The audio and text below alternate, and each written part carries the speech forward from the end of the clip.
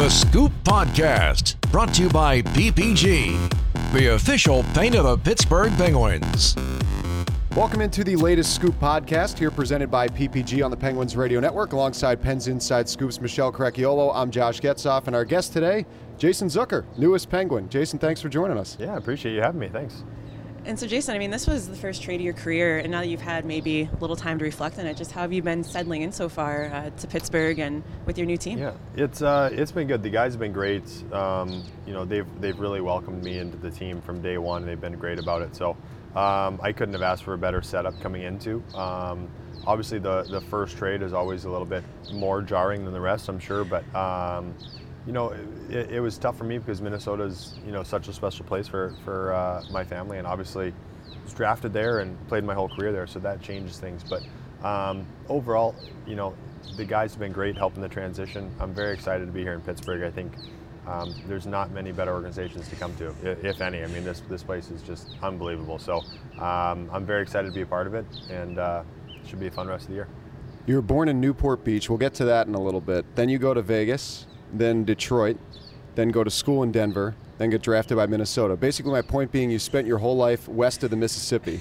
Now you're in Pittsburgh. What's the biggest thing that surprised you about the city of Pittsburgh? I know you came there a bunch as a visitor, but now calling it home, and not just beyond this year, for a couple years to come. Yeah, I mean, I'm trying to learn the ropes a little bit of, from Cranberry, where the practice facility is, to downtown. And obviously, anytime you get into a city, it seems like just a complete mess, and so I'm trying to figure out Pittsburgh is a mess. Yeah, I was going to say, how's the driving situation been so far in terms of I haven't done a ton. Luckily for me, is staying downtown at the hotel. The drive out to Cranberry is actually really nice. That was my normal commute in Minnesota, was about 25 minutes. Okay. So I like that. That's kind of routine for me in the mornings. So that was perfect. And driving up the highway, I mean, you get on the highway and that was really simple. So that was nice. It's going to take me about 10 years to figure out the airport.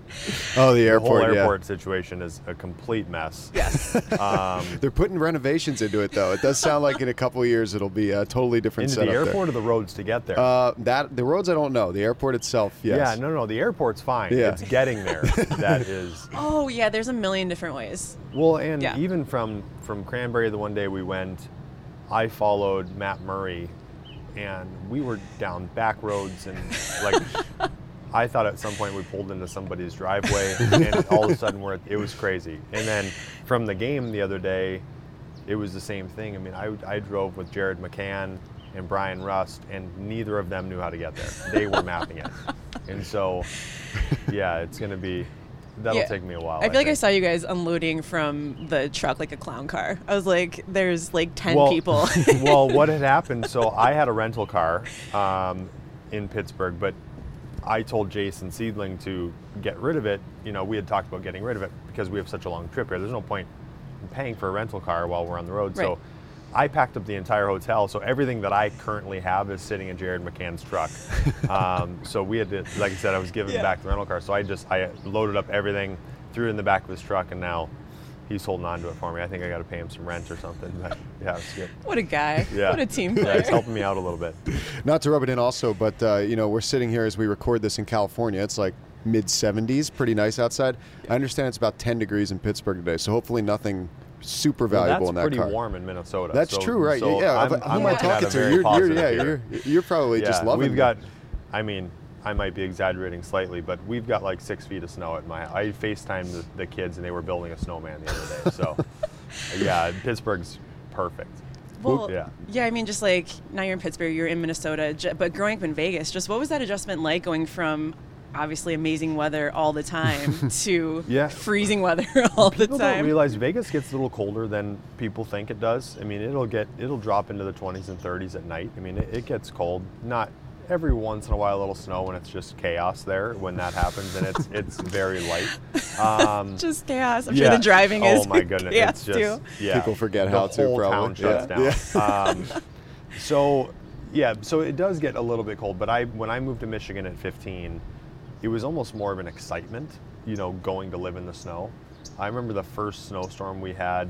I lived with my roommate actually is from Pennsylvania, a small town called Wampum, Pennsylvania. Oh, yeah.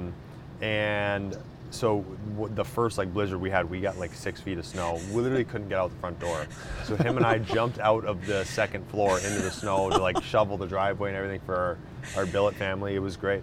That's awesome. Yeah, so it was fun. It was like for me, not ever being in it, that was the first time I got to. I mean, we would go to Colorado for tournaments. We had a tournament in Boston one year. So I mean, we've seen the snow, we'd been around it, but not every day, and not like I'd never driven in it, so I had to learn that, and so that it was a learning curve, but it was fun. I mean, it was more of an excitement than it was having to deal with the snow.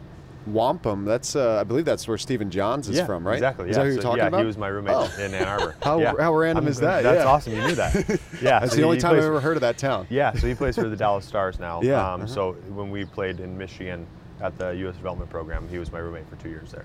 So you had a Pittsburgh connection way ahead of your time, Pittsburgh. Yeah, that's pretty cool. And I keep in touch with his family quite often, which is nice. And so his sister was she was at one of the first games one of our first games when I had played. So. I unfortunately didn't get to say hi, but regardless, it's kind of cool knowing that I didn't realize how close it was to Pittsburgh, actually. Yeah, right. It's not really far. I actually went to Wampum when we played in Ann Arbor. We drove down. It was like 4 hours, 5 hours or so. But I didn't realize how close it was to actually Pittsburgh. Yeah, the hockey world, I mean, it's so small. It's so awesome. Yeah, it's crazy, like the connections that you can make. Even the guys that I knew on Pittsburgh, before I got here, playing World Juniors with Bugstad and Dumoulin, and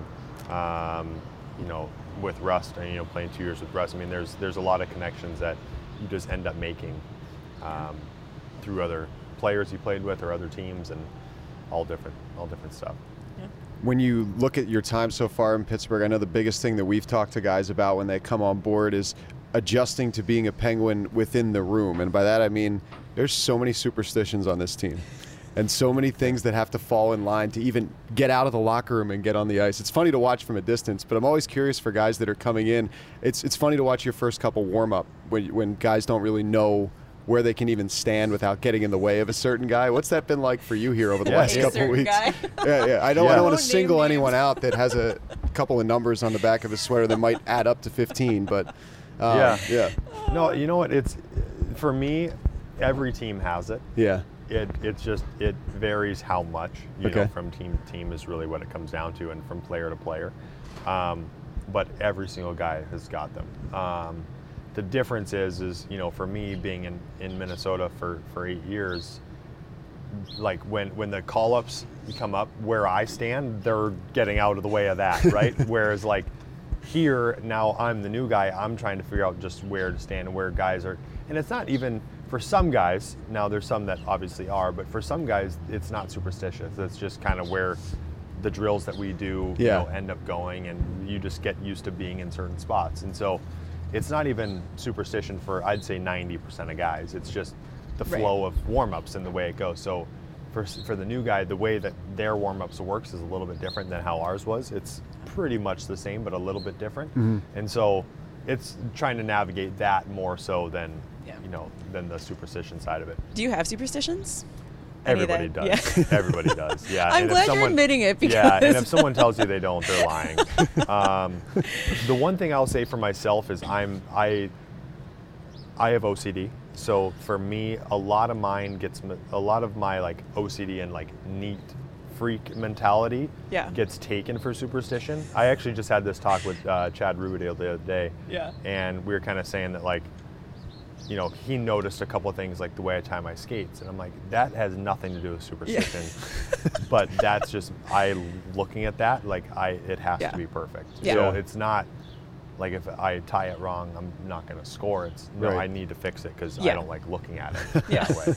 So that's more how I am myself. Yeah, I like that. Well, so Josh mentioned Newport Beach earlier. So we're not that far, obviously, being in California. You were born there, right? And then you got engaged there and married there, from what I understand? Yeah, so it kind of came full circle, which is a little bit crazy. I was born in Newport Beach, but we moved to Vegas when I was 2 months old. Oh, wow. So I've been like... No memory. Yeah. No. So there. Vegas is home, 100%. Yeah.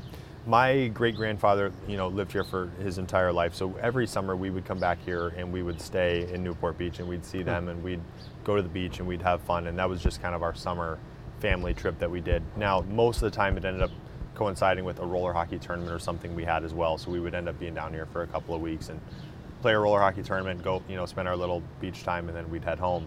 But Vegas has always been home. But then, extremely long story short, with the Wild, we had the first games of the season were here in California. So after training camp, we went and stayed at a place called Pelican Hill in Newport Beach. It's a really nice resort.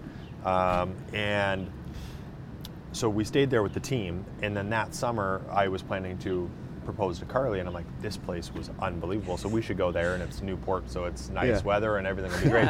So did that, and then this story is absurd, but there was a photo that Carly had seen long, long ago of this wedding venue.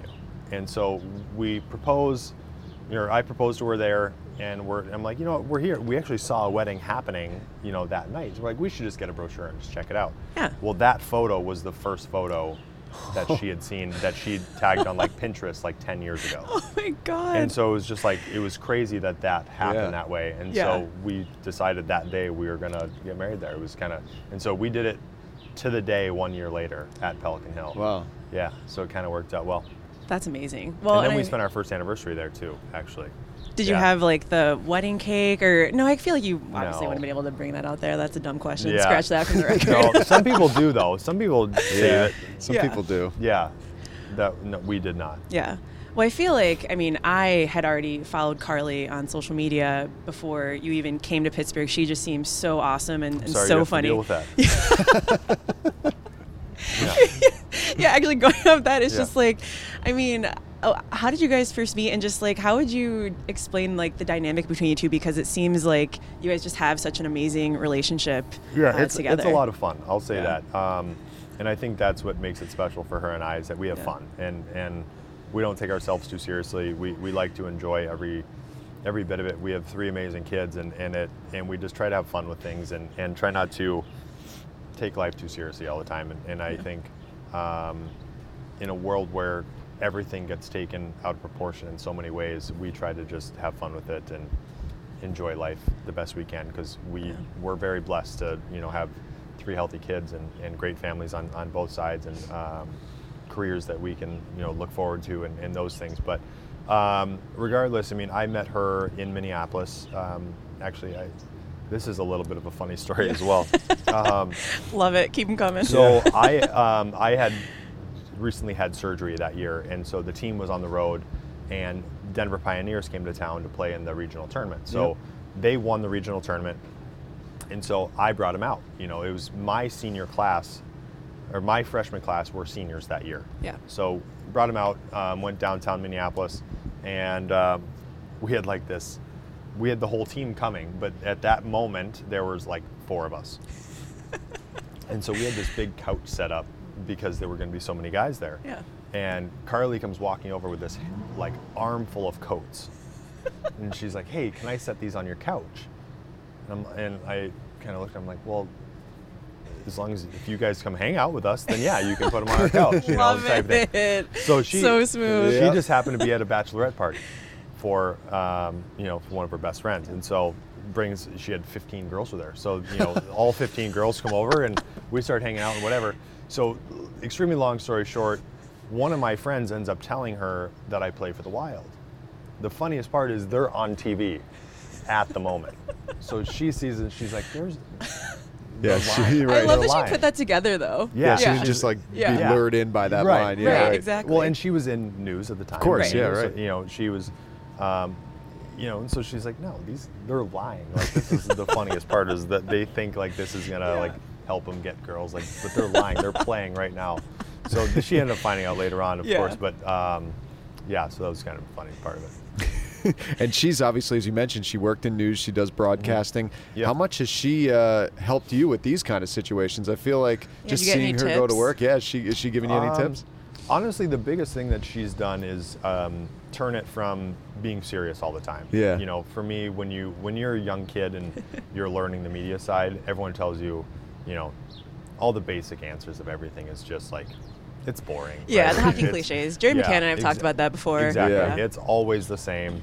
And It's boring. I mean, it's boring for you guys. It's boring for us. It's boring for the listeners. It's just the fact of it. But realistically, throughout your entire career, you're better off being smart about what you're saying and keeping it about the right situation, about that game. You have to be very conscious of what's going on around you and not just that interview, right? Did you win? Did you lose?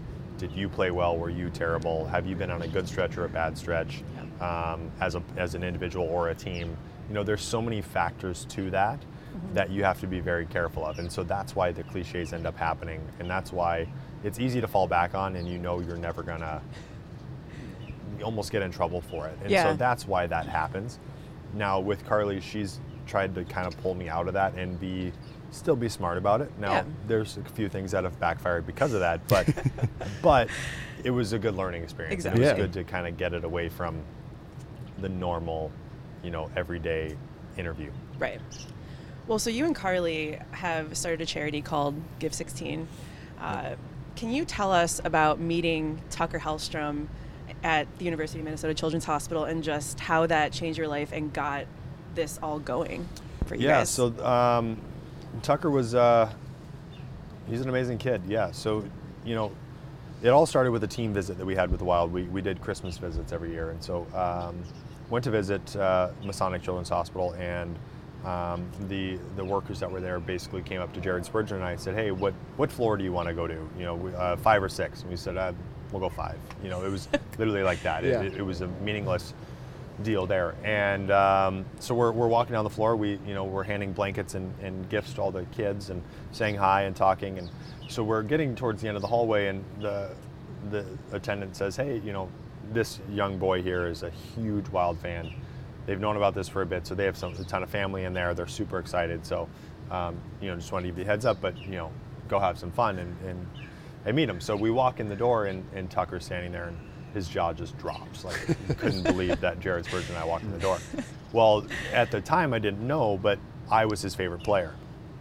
And so he didn't know who he was meeting that day. He just knew that it was going to be a Wild player. Oh, wow. And so that was kind of a fun thing for him. So he actually had a T-shirt that he had made that on the back said Zucker, but the Z was crossed out and there was a T next to it. Oh, so, and he was going to give it to whoever was there to give to me, was his thing.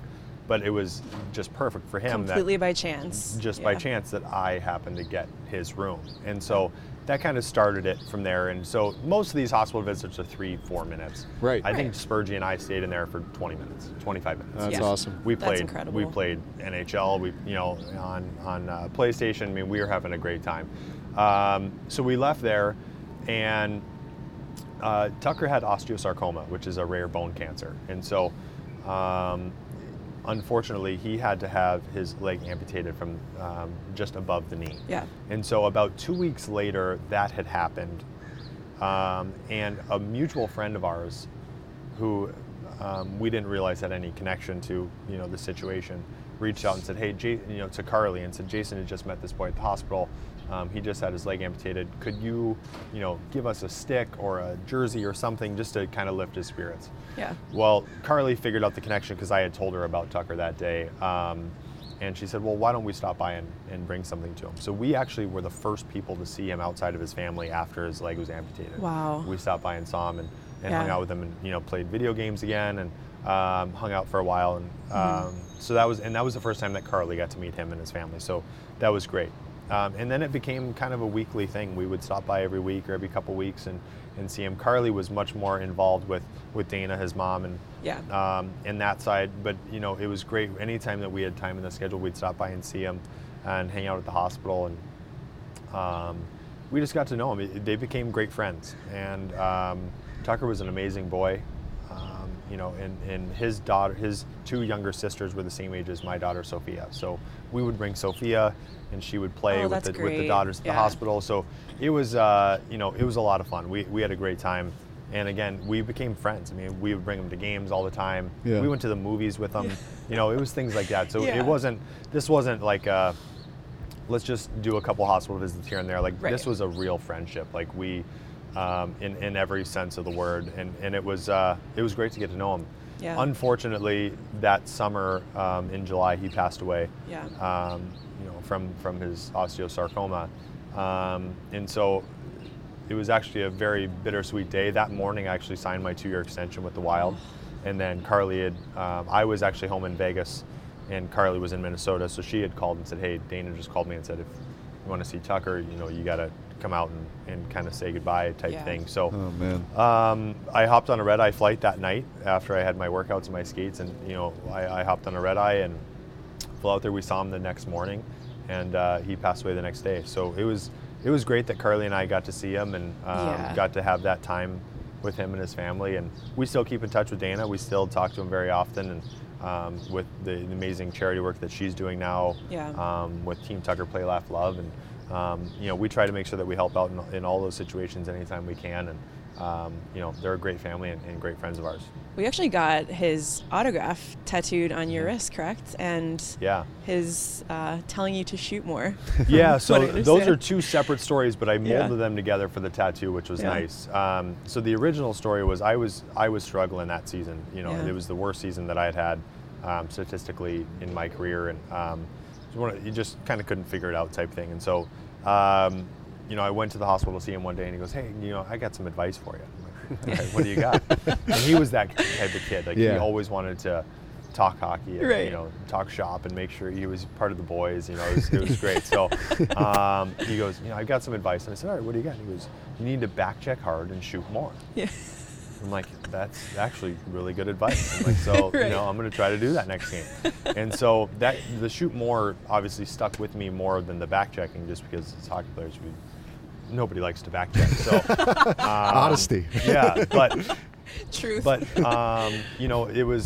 it was great advice, and so it became more of a life motto than it did just a quote or a saying. Right. But for me, the autograph side of it, I had given him sticks and jerseys and all of these things, and so the last day that we saw him actually, that July, he gave me a card of his, a hockey card from his team photo that year, and on the back was his autograph. And he said, I wanted you to have this. You've given me a ton, so I wanted to give you my autograph. I've been working on it. And his mom told me that he sat with paper for just hours trying to figure out what he wanted his autograph to be. And so I have that tattooed on my wrist with Shoot More. And again, Shoot More has just kind of become a life motto, and it has a lot more to do with hockey. It has a lot more to do with life in general, and taking chances, and just not being afraid to take that chance and take that shot and move forward in life. Yeah.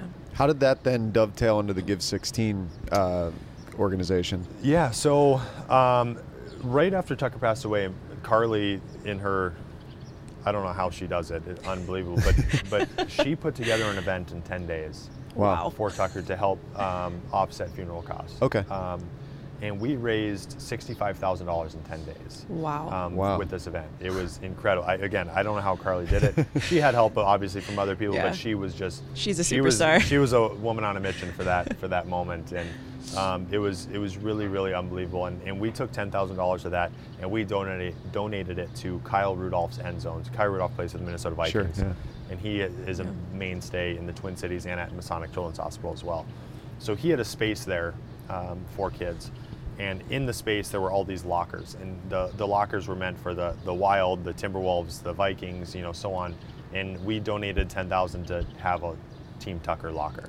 So there's a jersey in there that says, Team Tucker. It has a helmet and all that, and so that's forever going to be in his space. So that was kind of our way of doing that for Tucker, for his legacy within Kyle Rudolph's End Zone. But then the event side of it kind of went to offset some funeral costs and some other things for his family. Yeah. Well, then we decided that Masonic had been such a big part of our lives, and then we did that piece with Kyle Rudolph's End Zone, and we wanted to make sure that we, as a family, built a legacy, but also made sure that we made Tucker's legacy live on. And so we decided we wanted to build the Zucker Family Suite and Broadcast Studio within the hospital, and basically it's a dual-purpose space where the first half of it is you can go watch a Wild game as if you're at Xcel Energy Center. So that's amazing. It turns into a viewing suite. The screen drops down. They have goal lights. If it's goal scored, the lights actually go off like they are at the ring. That's awesome. They have it fully set up for that. The other side of it, which is the more extensive side, is the broadcast studio. So you can host, they have the morning news every single day. They have bingo, they have game nights, they have celebrity drop-ins that can teach them how to host a radio show or to host a TV show. They have multiple aspects to it on that side that make it very interactive and fun for the kids to be a part of. And so it's been a really fun space. I mean, yesterday, there was a cooking show going on in the space. Cool. They brought some That's people fantastic. in to do a cooking show. Yeah. During an event that we had earlier for Masonic, Jessie James Decker actually came in and played. I love her. Yeah, she came in and she did a full concert for the kids. Wow. And the best part is that one of the companies called 12 Consulting actually donated to the space. So Channel 12 is live 24/7 in the space. And so kids can turn on Channel 12 and see what's happening in the space live at that time. Or if it's later on at night and the space is closed, it's previously recorded shows and different things that they've done, so they can always see stuff that's going on within the space. It's pretty neat. Yeah, it's awesome. And I mean, I know this is obviously based in Minnesota, but if Penguins fans, want to get involved, is there a way for them to contribute? Yeah, so Give 16, we are currently in the middle of a hat campaign that was full go when we were in Minnesota, obviously. They're awesome hats, just for what it's worth. Been checking them out. Thank you, yeah. So UNRL.co still has those hats available today, and they will for the rest of the year. And then I think Carly and I are going to talk about finding a way to branch Give 16 into Pittsburgh. We know that it's an amazing fan base, and we're hoping that they love to get behind it. The great thing about Masonic Children's Hospital for us is that it's a Minnesota-based hospital, but I'm making this number up, but I know it's 80% roughly aren't from Minnesota.